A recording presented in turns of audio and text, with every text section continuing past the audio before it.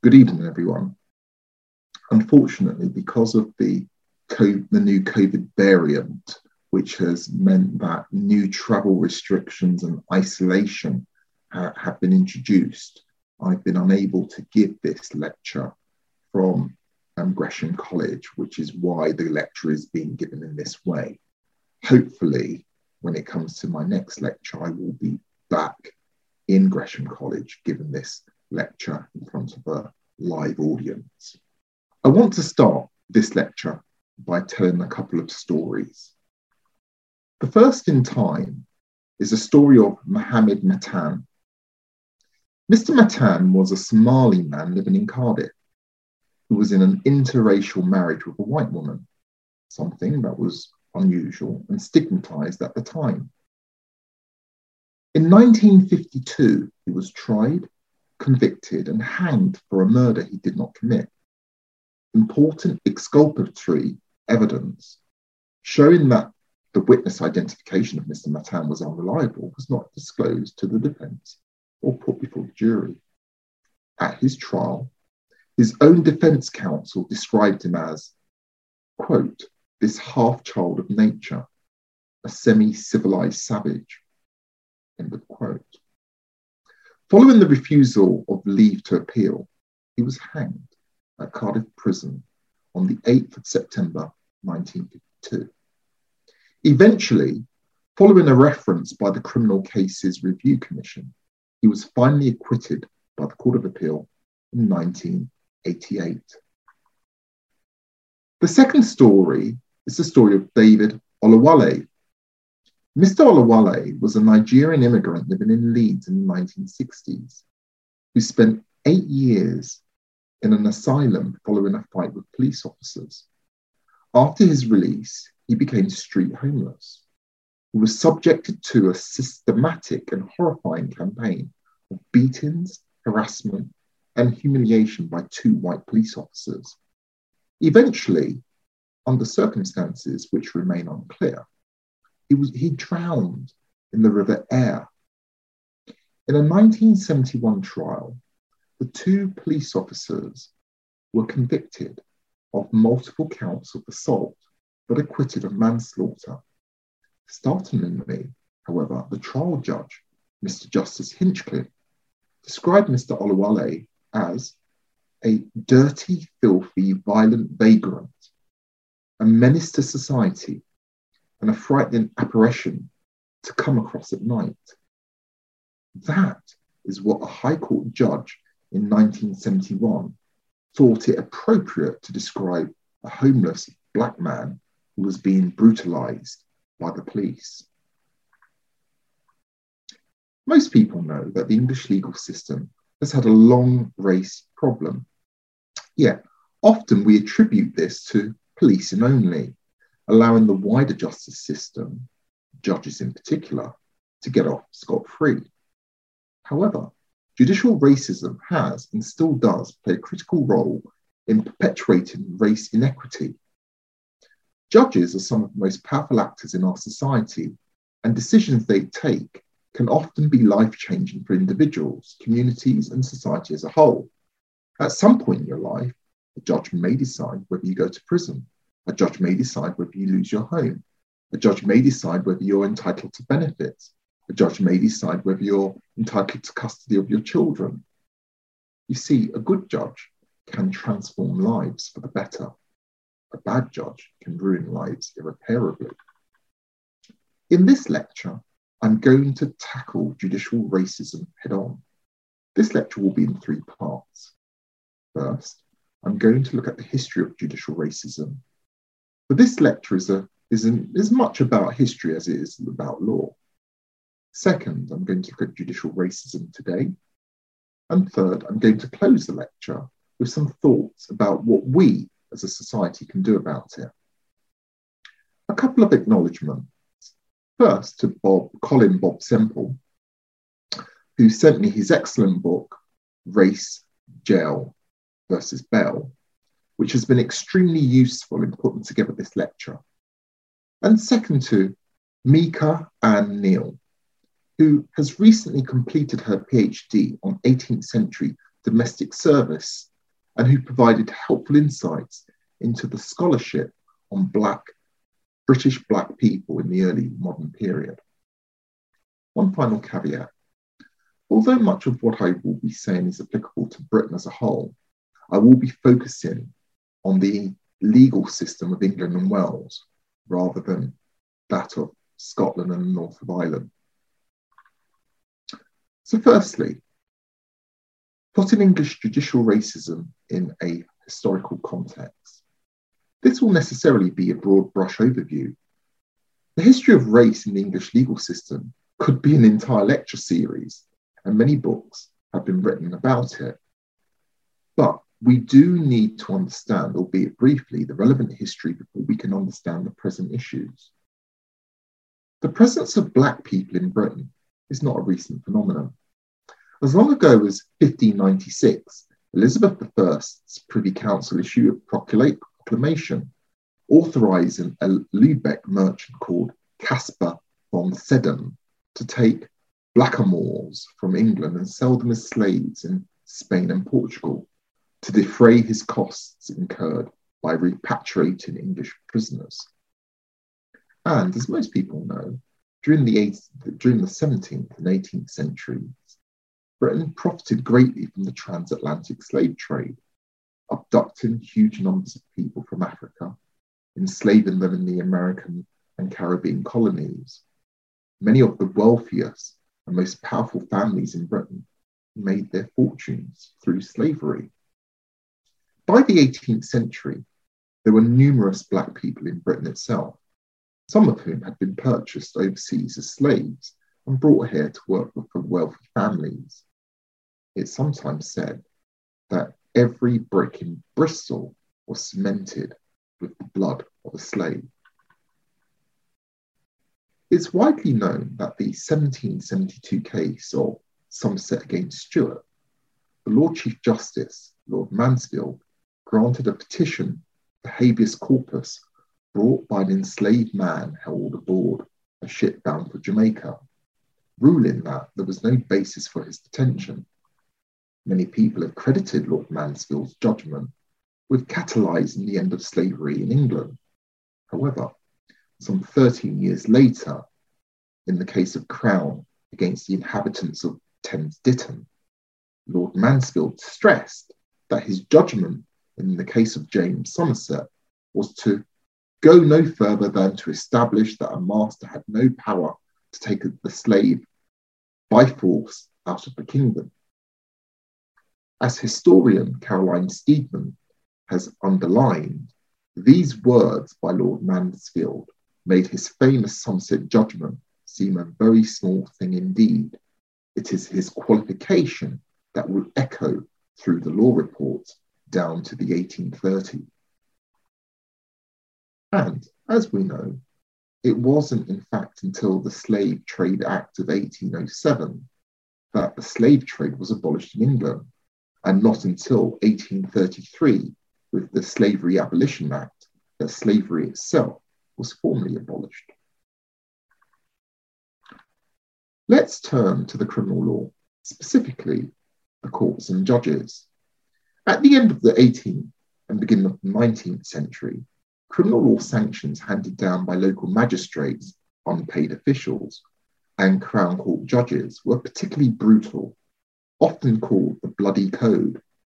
A huge number of offences, including damaging Westminster Bridge and impersonating a Chelsea pensioner, were punishable by death. Public hangings, transportation to the colonies, and whipping were all everyday practices. Historian Norma Myers, in a study of Old Bailey court records, has documented the stories of black people who came before the criminal court in the late 18th and early 19th centuries, including many who was transported to Australia.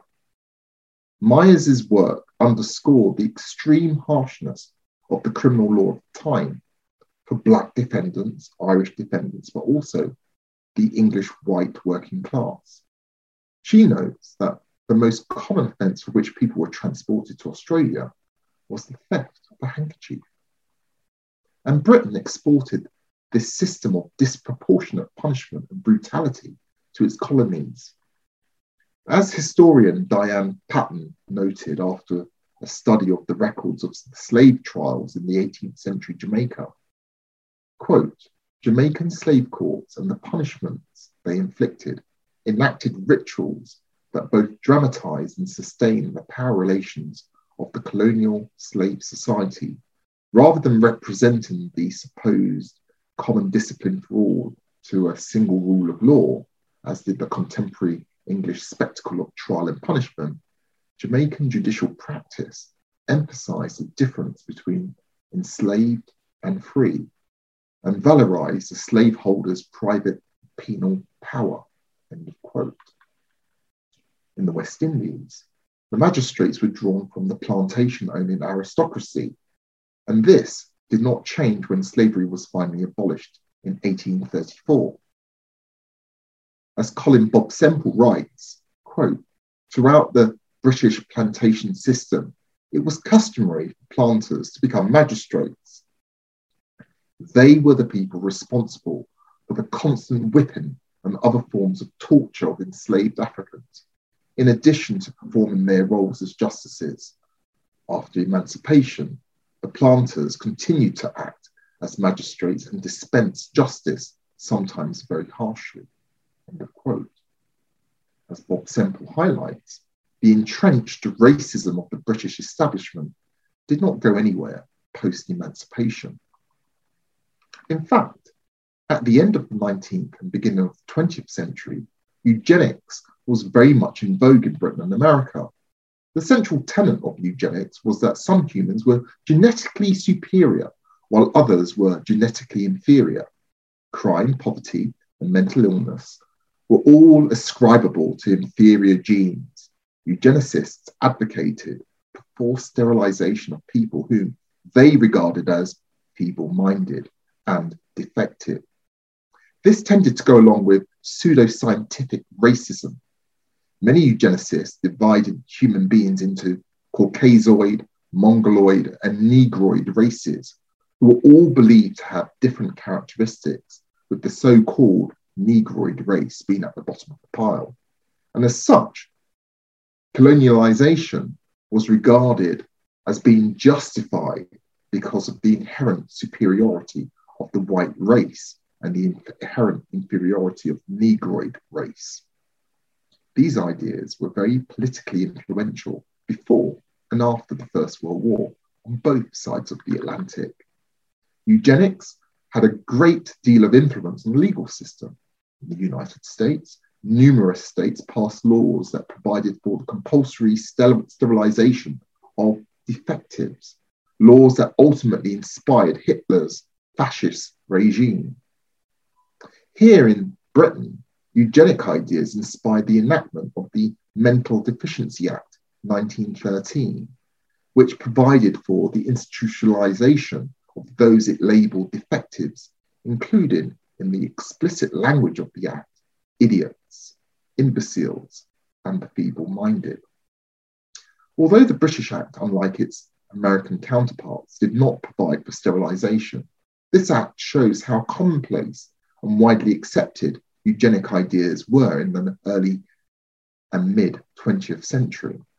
And although eugenics generally fell out of cultural favour in the mid-19th century, many scholars have argued that the ongoing legacy of eugenic thinking about crime and punishment, the inherently criminal, continues today. Let's move on to the post-war decades. As I talked about in my last Gresham lecture, the Immigration Act 1971, celebrated or flawed.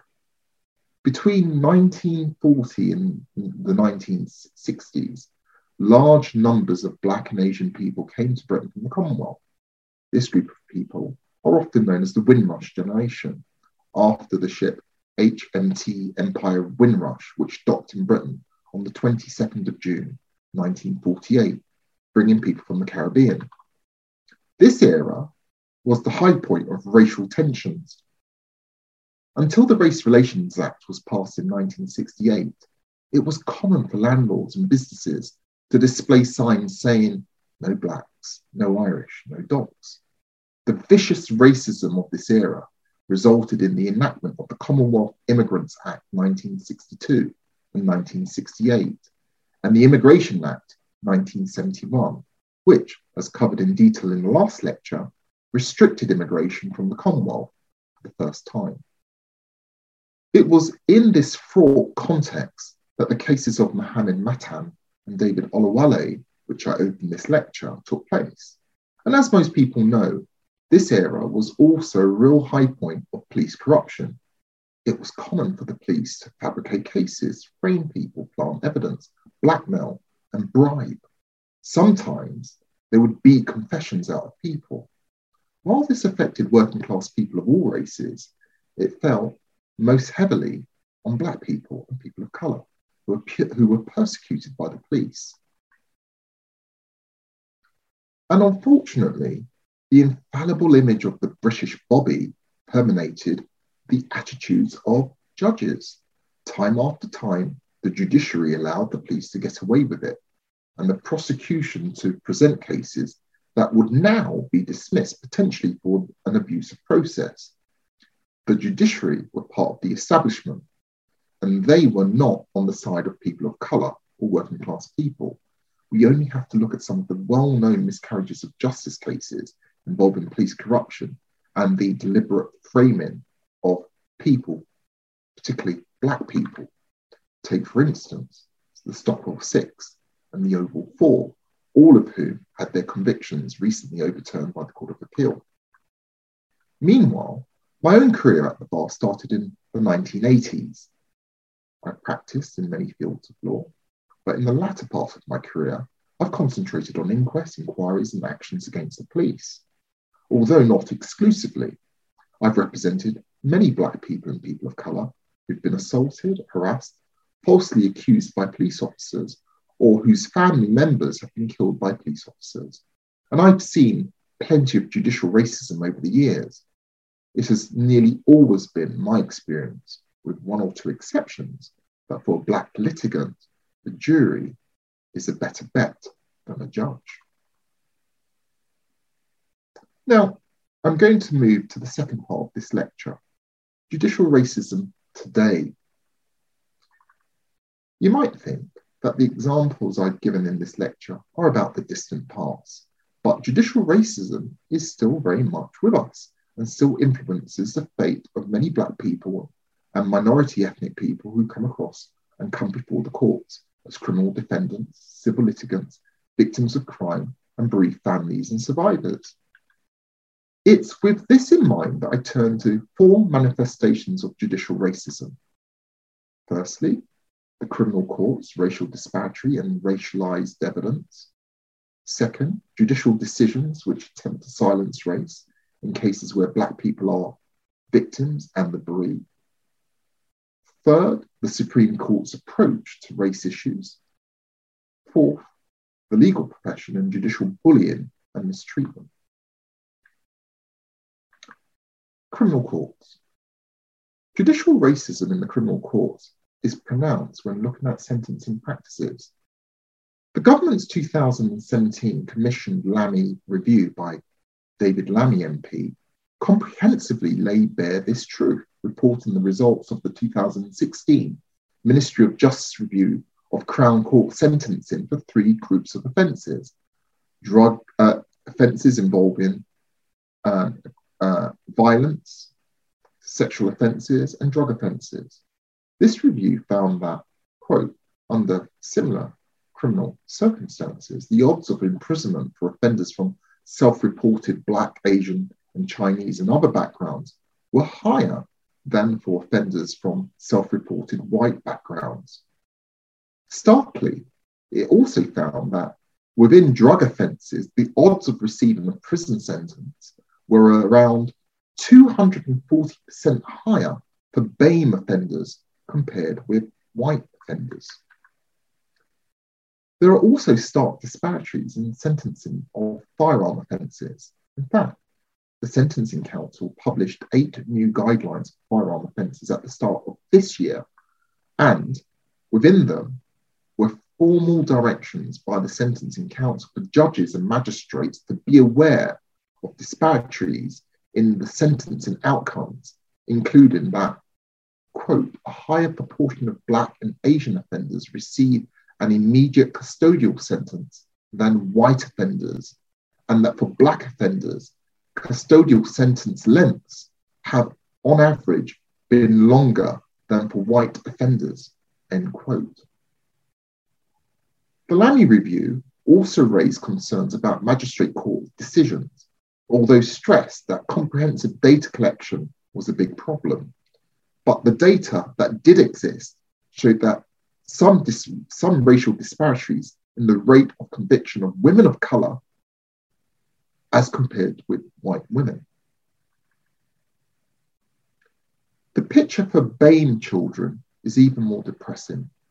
Where judicial discretion is leading to real problems, take for instance remand, where someone is in prison pending a trial. Last year, Transform Justice and the Howard League for Penal Reform revealed that between July and September 2020, 87% of children on remand in London were from a BAME background, while 61% were Black. A recent report by the Youth Justice Board also paints a worrying picture for BAME children, concluding that BAME children are more likely to receive custodial remand as opposed to bail, less likely to benefit from out-of-court disposal, more likely to receive custodial sentence, and the length of the sentence is likely to be longer, more likely to be subject to harsher requirements if a youth rehabilitation order is imposed.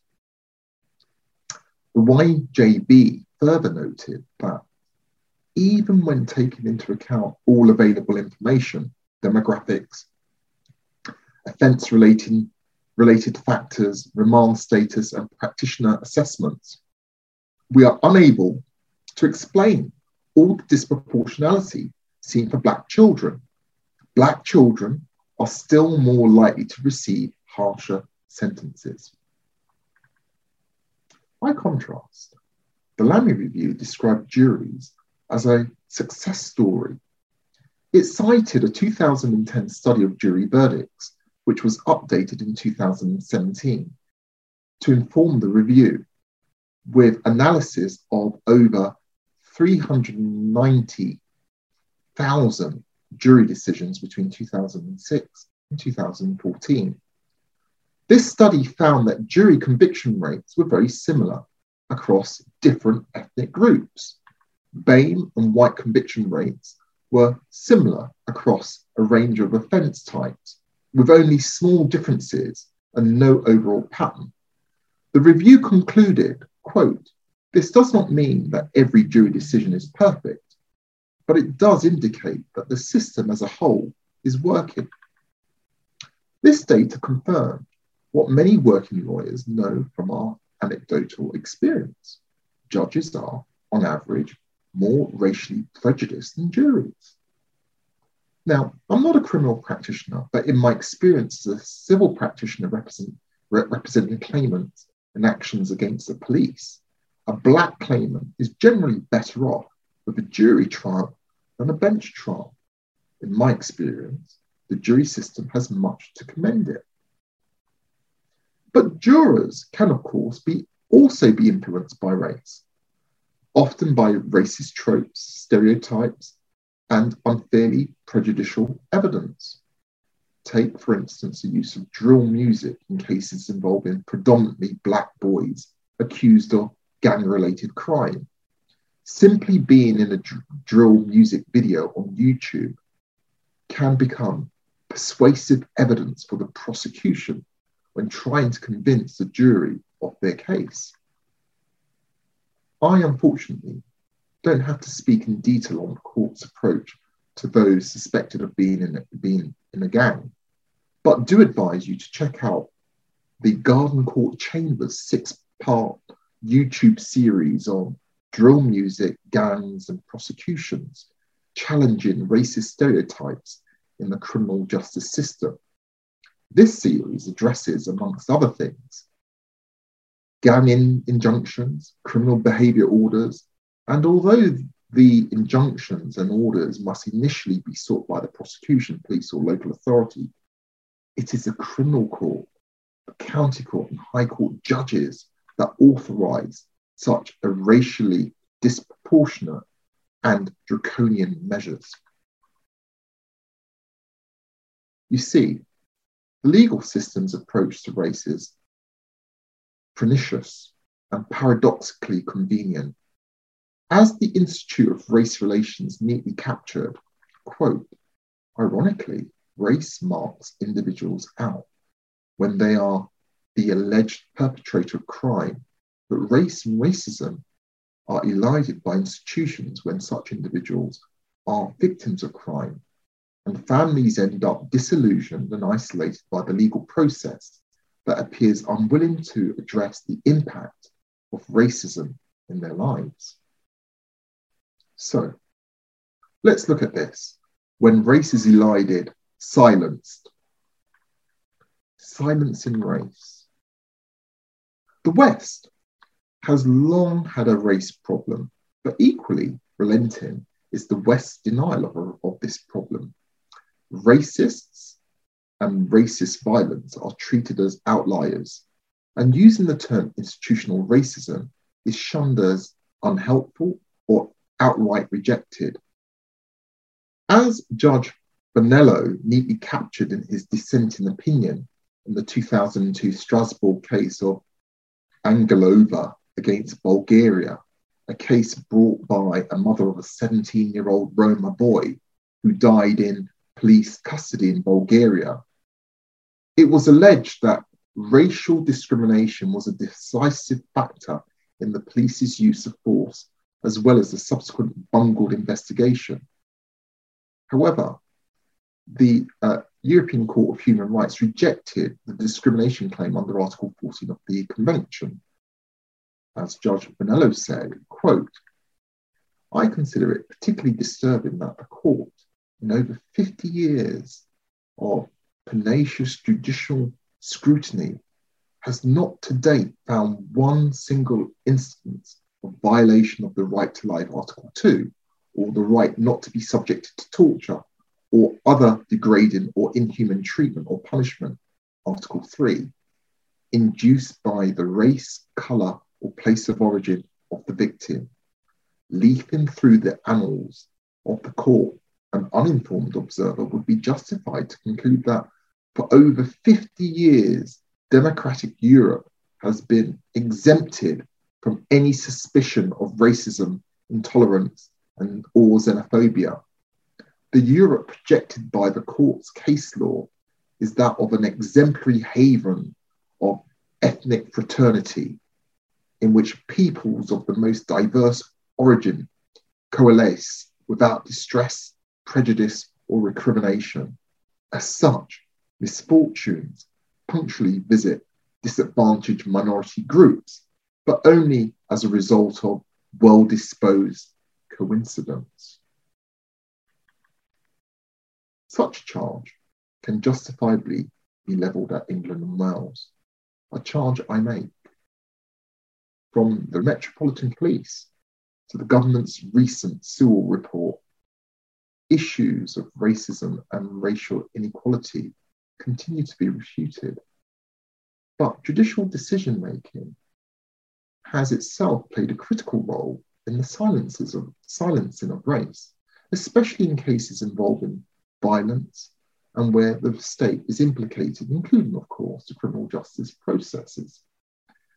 But also our senior judiciary, inquests and public inquiries, as well as other fact-finding and accountability processes. Consequently, those who seek to expose racism via state and legal processes face an arduous task where the potential for meaningful accountability and racial justice remains illusionary.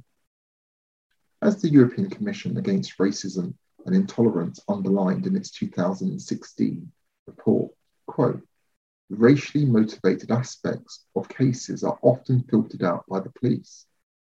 CPS, or judiciary through a combination of unwillingness to recognise racist motivation, the reclassifying of racist attacks as disputes or other forms of hostility, and the over-strict interpretation of the provisions on racist motivation. A 2004 report by the Joint Committee on Human Rights into the Death in Custody stressed that, quote, the unsafe use of restraint is an ongoing problem across all forms of detention, and the possibility that racial stereotyping has been a contributory factor in at least some deaths in custody resulting from restraint should be taken seriously, end quote. In 2020, the Joint Committee again stressed that a key issue that needs addressing is transparency over the role that race and/or racism played in the death in custody, and that due to the absence of greater action, Black people have continued to die disproportionately.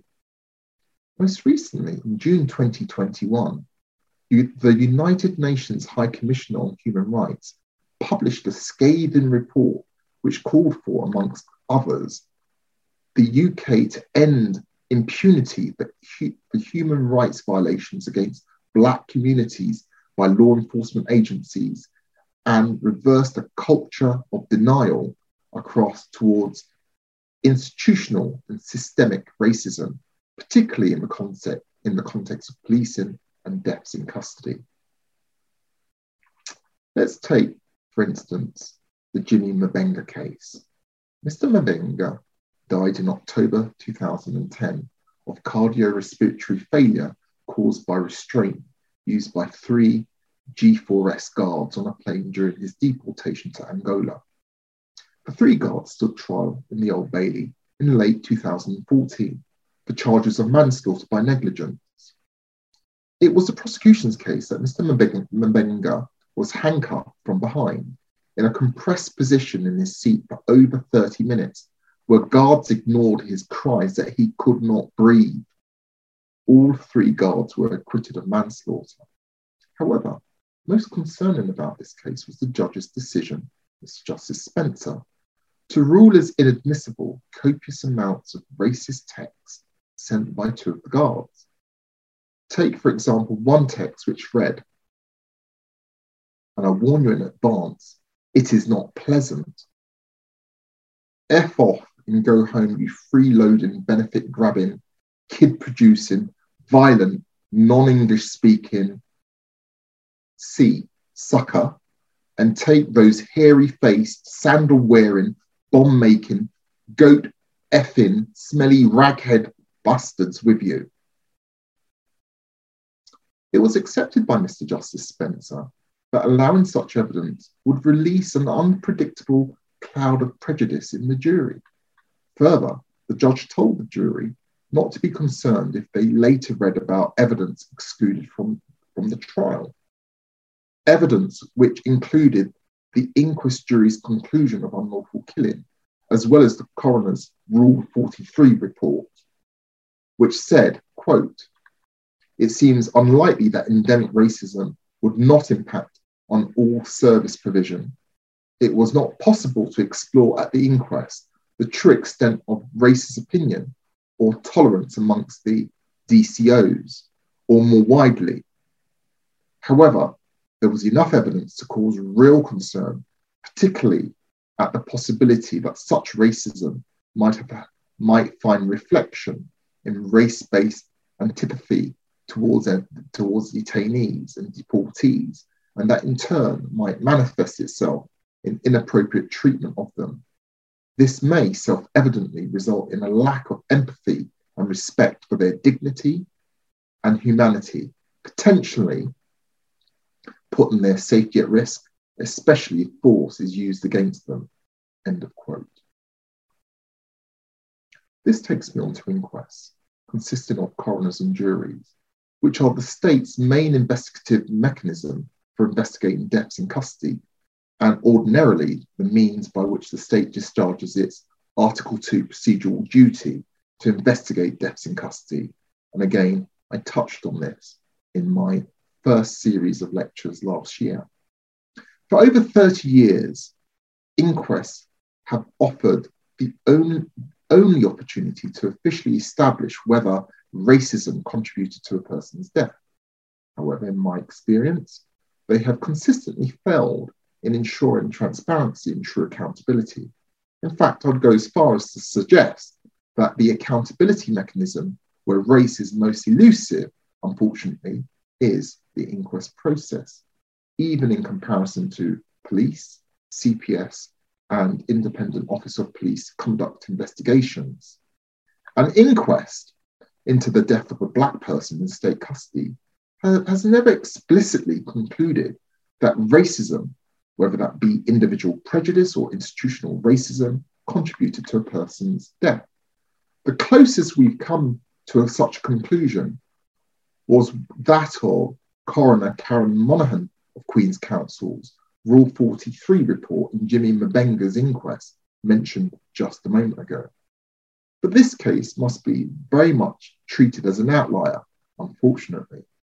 As the charity Inquest said in its submission to the United Nations High Commissioner on Human Rights inquiry on police brutality against Black people, quote, "The question of racism remains the elephant in the room, neither part of the investigation process nor inquest."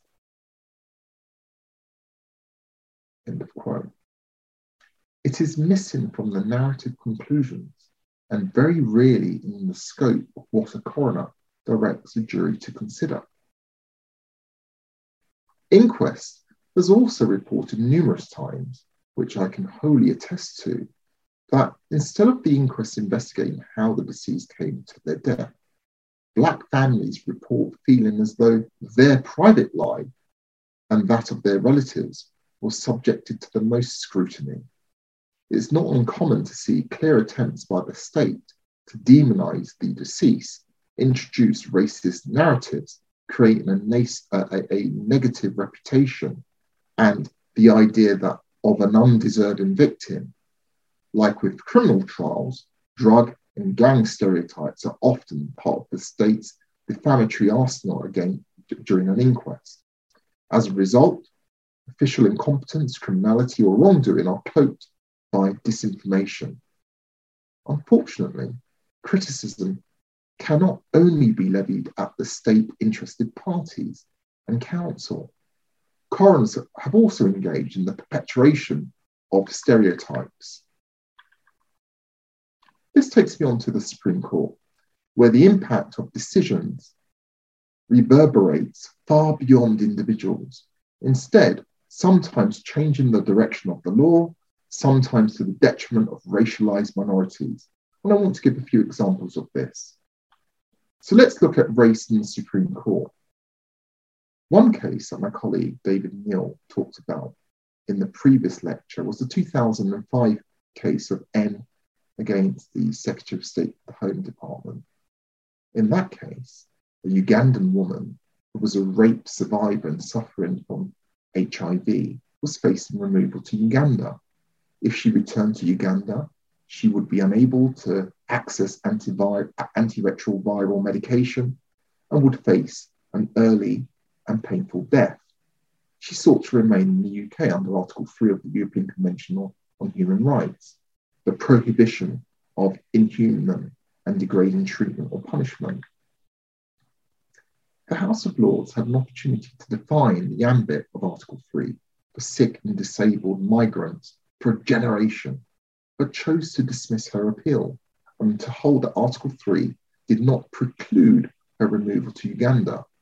This case served as a precedent for the next 15 years, which led to many sick and disabled migrants being sent back to their deaths, even people with end-stage kidney failure. As my colleague said in the previous lecture, this was not a case where the House of Lords was simply applying pre-existing law. It had an opportunity to define the boundaries of the law, and a panel of all white judges chose to send a disabled Black woman to her death because she wasn't British. Second case I want to mention, in a completely different area of law, is the 2015 case of Roberts against the Commissioner of Police for the Metropolis, That was a case about suspicionless stop and search powers, which allowed the police to stop and search a person despite having no basis for suspicion that they were guilty of any crime.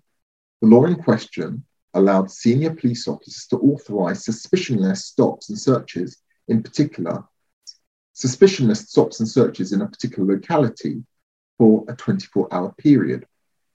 In deciding that this law was not incompatible with the human rights of Black and minority ethnic people, Baroness Hale stated, quote, "The purpose of any random suspicionless power of stop and search is to reduce the risk of serious violence when knives and other offensive weapons are used, especially that associated with gangs and large crowds. It must be borne in mind that many of these gangs are largely composed of young people from Black and minority ethnic groups. While there is a concern that members of these groups should not be disproportionately targeted, it is members of these groups who will benefit most from the reduction in violence, serious injury, and death that may result from the use of such powers. Put bluntly, it is mostly young Black lives that will be saved if there is less gang violence in London and some other cities." End quote. Essentially, then, despite acknowledging that stop and search powers have a disproportionate impact on innocent Black people, the court rubber stamped this stark racial inequality on the basis that it is for Black people's own good, despite no evidence to support such a broad brush conclusion. Finally, a very recent case, the 2021 case of Begum against the Special Immigration Appeals Commission. This was a case of the high-profile Shamia Begum, which probably needs no introduction for most people. Even though Miss Begum was born and raised in the UK government used draconian powers to deprive her of her British citizenship.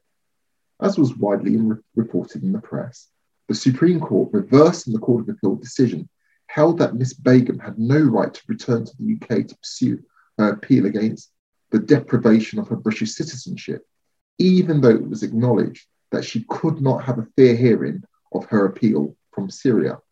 The court didn't stop there, though.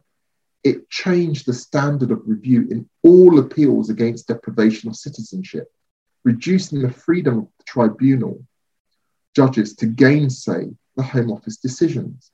And it emphasised the need for judges to defer to the government's assessment of what national security requires. In short, it handed the government everything it wanted while denying Shamia Begum the basic right to a fair hearing of her case. Of course, all of these three decisions have their defenders, but I make no apology for saying that they all illustrate the race problem in the British judiciary. In all of these cases, the highest court in the land was faced with a novel legal question and had the opportunity to set a precedent. In the N case, white judges sent a critically ill Black rape survivor to her death. In the Roberts case, white judges decided that Black people should continue to be disproportionately stopped and searched without any grounds for suspicion, ostensibly in Black people's own best interests. In the Begum case, white judges decided that the executive's concern about national security outweighed a British woman of colour's right to a fair hearing. Would all of these cases have gone the same way if we had a genuinely diverse senior judiciary? Would they have gone the same way if we had a Supreme Court justices who lived the experience of racialized stop and search? Or the Supreme Court justices who had lived the experience of the immigration system? Well, let's pause and take a look at the judiciary and the profession more generally. In order to understand our judiciary, we have to look at our legal profession. With the exception of lay magistrates, all of our judges are drawn from the ranks of barristers or solicitors. Most senior judges are barristers. Let's turn to judicial mistreatment and bullying.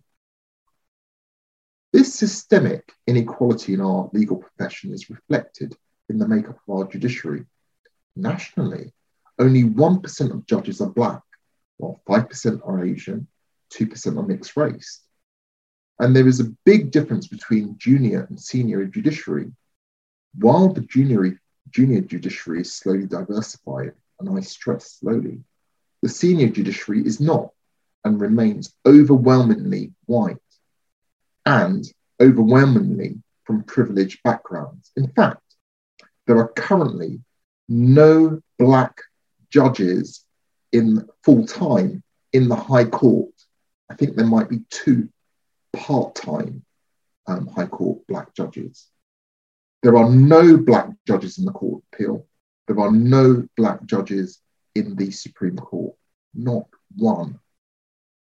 There has never been, save for Dame Linda Dobbs, who was a former High Court judge.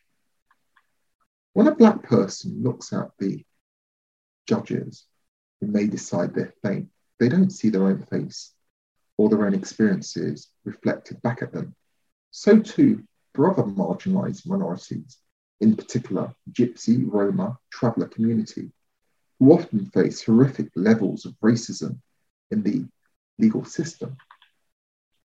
And this is reflected in the lived experience of the legal system for litigants, lawyers, and judges from ethnic minorities. Racist remarks in court are far from unknown. As I once wrote in Counsel magazine, a colleague of mine who's black herself once appeared before an immigration judge who, upon seeing her client, remarked how nice it was to see a Somali family working. In 2000, a senior Old Bailey judge, in his summing up of a case, told a jury, which included 2 black women, that when a lot of witnesses give evidence in a case that is going to take a little time, I try to pencil in a description. I try to bring them back to you when I sum up. It's quite difficult in a case with Ethiopian witnesses because you may think they all look rather similar, and it was difficult to find any distinguishing features. Judge Stevens' summing up was made just months after the Lord Chancellor issued an equal treatment bench book, which the then chair of the Bar's Race Relations Committee said was intended to sensitize judges to the effect of their pronouncements have on minorities who appear before them and who sit as jurors. Even bullying between judges is a real issue, or to quote The Times, judges face bullying on an industrial scale. For instance, in April of this year, a group of serving judges called for a parliamentary inquiry into claims of discrimination and bullying, saying that it had led to ethnic minority judges missing out on top jobs. Only a few months later in July, retired Crown Court recorder and an immigration judge, Peter Herbert, settled a high-profile claim of racial discrimination, as well as victimization and harassment against the judiciary. Judge Herbert contended that the judiciary is probably one of the last bastions of the British establishment, adding further that racism is alive and well and living in Tower Hamlets, in Westminster, and yes, sometimes in the judiciary. The problem of judicial bullying was raised most recently by the Bar Council in its very illuminating report on race at the bar. The report writers must be commended for their frank words and for shining a light on the apparent inequality in our profession. So often, when the legal profession is confronted with its own racism, we see denialism. I'm glad that the representative body of the bar has published a document that tells it like it is. Prior to judicial conduct, though, let's just look at the report's other main findings. Firstly, Black, Asian, and other minority candidates are less successful in achieving judicial appointments. Rates of recommendation from the eligible pool of applicants are estimated to be 36%, 73%, and 44% lower, respectively, when compared to white candidates. Secondly, Black and Asian barristers are underrepresented in taking silk, becoming Queen's Counsel. There are just 5 Black British female QCs and 17 male Black British QCs in England and Wales. There are 16 male and 9 female silks of mixed ethnicity. There are 17 Asian British female QCs and 60 male Asian British QCs. This compares to 1,303 white men and 286 white women. Next, Black and Asian women at the bar are 4 times more likely to experience bullying and harassment at work than white men. This report categorically and definitively evidences, and in quantitative and qualitative terms, that barristers from ethnic minority backgrounds, especially Black and Asian women, face systemic obstacles to building and progressing a sustainable and rewarding career at the bar. Candidates from ethnic minority backgrounds are less likely to obtain pupillage, that's a traineeship, than candidates from white backgrounds, even when controlling for educational attainment, university ranking, bar school grades and degree classes. Even when factoring practice areas, work volume, region and seniority, women earn on average less than men, Black men earn less than white men, and Black and Asian women earn less than Black and Asian men, and Black women earn the least. The income differentials vary between practice areas, but are significant. Specific to judicial bullying and its disproportionate impact on barristers of colour, the report reads as follows. The point was made that there is no obvious route for a self-employed barrister to raise bullying where it was not potentially detrimental to an individual's career. Participants felt that they had to quietly internalise others' behaviour. In the courtroom, when judicial bullying and hostility were repeated, the experience was inevitably both unpleasant and exhausting for counsel. Recognition also needs to be given to the impact on perceptions of the justice system and on the perceptions of the decisions that are reached about clients of ethnic minority barristers.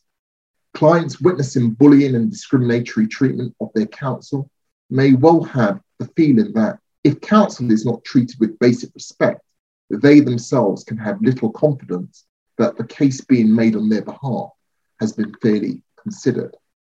The last observation is absolutely right. Against this backdrop, how can people of colour, whether lawyers or litigants, have faith in that the legal system will treat us fairly? Another helpful feature of this report, as you can see from the findings I've just read out, is that it looked at gender as well as race. It explicitly acknowledges the role of intersectionality, with Black women being disadvantaged at the bar, even more compared to Black men. As the report states, the Bar Council recognizes that we live in a society in which interpersonal, structural and institutional racism contribute to differing experiences and outcomes for individuals based on their race and ethnicity. There is an additional impact where race and ethnicity intersect with other protected characteristics such as sex, religion, or with poverty or social class.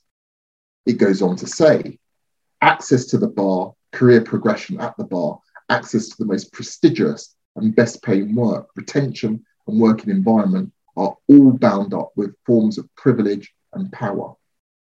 I just want to again commend the authors of this report for shining a light on the issues we as racialized lawyers faced. So what should we do about judicial racism? Now we turn to the third and final section of this lecture. What should we do about judicial racism? I want to start with the easy, obvious answers. Let's look at 7 really obvious steps. Number 1, judges must accept their own prejudices and be committed to ensuring that they do not influence their decision-making. Although an obvious answer, being able to see one's own prejudices is difficult for the best of us, as Lord Nichols recognised in Narayan against the London Regional Transport in 1999. All human beings have preconceptions, beliefs, attitudes and prejudices on many subjects, we do not always recognise our own prejudices. Many people are unwilling or unable to admit, even to themselves, that actions of theirs may be racially motivated. End of quote. The judiciary as a whole and individual judges must accept this and engage in meaningful introspection. The equal treatment bench book goes some way to prompting judges to do this, but it's not enough. Second, to appoint more Black judges and judges of colour, and to reform legal training, recruitment and career progression with a view to ensuring that current barriers impeding the judicial appointment of Black people are broken. The responsibility for this falls on a number of bodies: the Judicial Appointments Commission, the Bar Standards Board, the Solicitors Regulation Authority, law firms and barristers' chambers. 3, to mandate training on race issues for judges at all levels of the legal system. This would require action by the Ministry of Justice.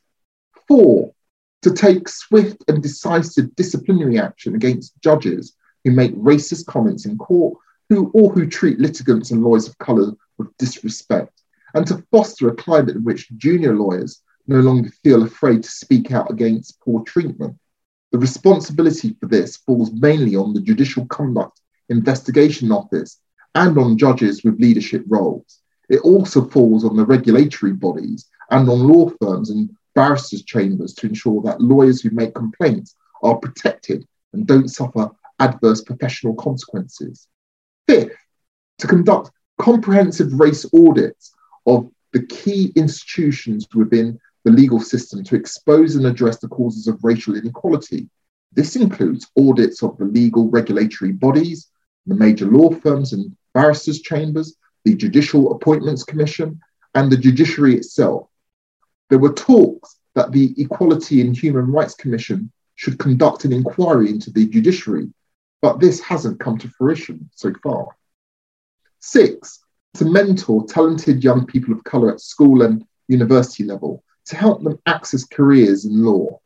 This is a responsibility that we all have, and I'm glad to say that my own chambers is already doing this. 7, reverse mentoring and outreach work. All judges should be required to do outreach work and liaise with grassroots organisations. They must be required to communicate outside of a court setting with people and communities for whom their decisions impact. This is not to say that a judge should become a youth worker, but they must be able to appreciate the lives and experience of those that come before the courts. To think that most judges who sentence children have never visited a youth offending institute or a pupil referral unit is seriously concerning. All of those steps are comparatively uncontroversial. I imagine most people in this room would agree that we need to take these steps. Some law firms and barristers' chambers have already taken steps like this as far as they can. And the Bar Council report is a great first step forward, recognising and addressing the fundamental problems at the bar. But we mustn't stop there. Obvious answers, because those answers aren't enough.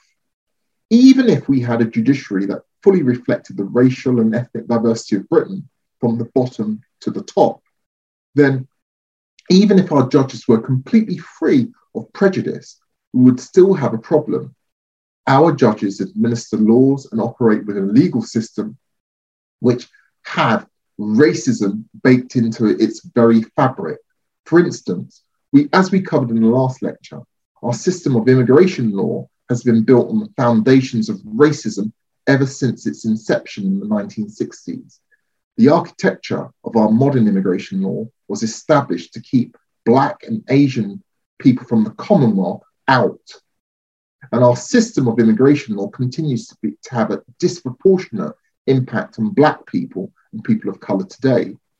And more broadly, our legal system was designed by and for the rich to protect property and privileges of the rich against encroachment by the poor. Our law punishes poor people for shoplifting or begging. It doesn't punish politicians whose policies help keep them poor. Our law punishes homeless people for squatting in empty buildings. It doesn't punish the landlords who leave buildings empty. It punishes environmental protesters for disrupting fracking operations or blocking roads. It doesn't punish the corporations that are destroying our environment. And in our system of racialized capitalism, the rich are disproportionately white and the poor are disproportionately people of color. Against this backdrop, appointing more Black judges won't be enough.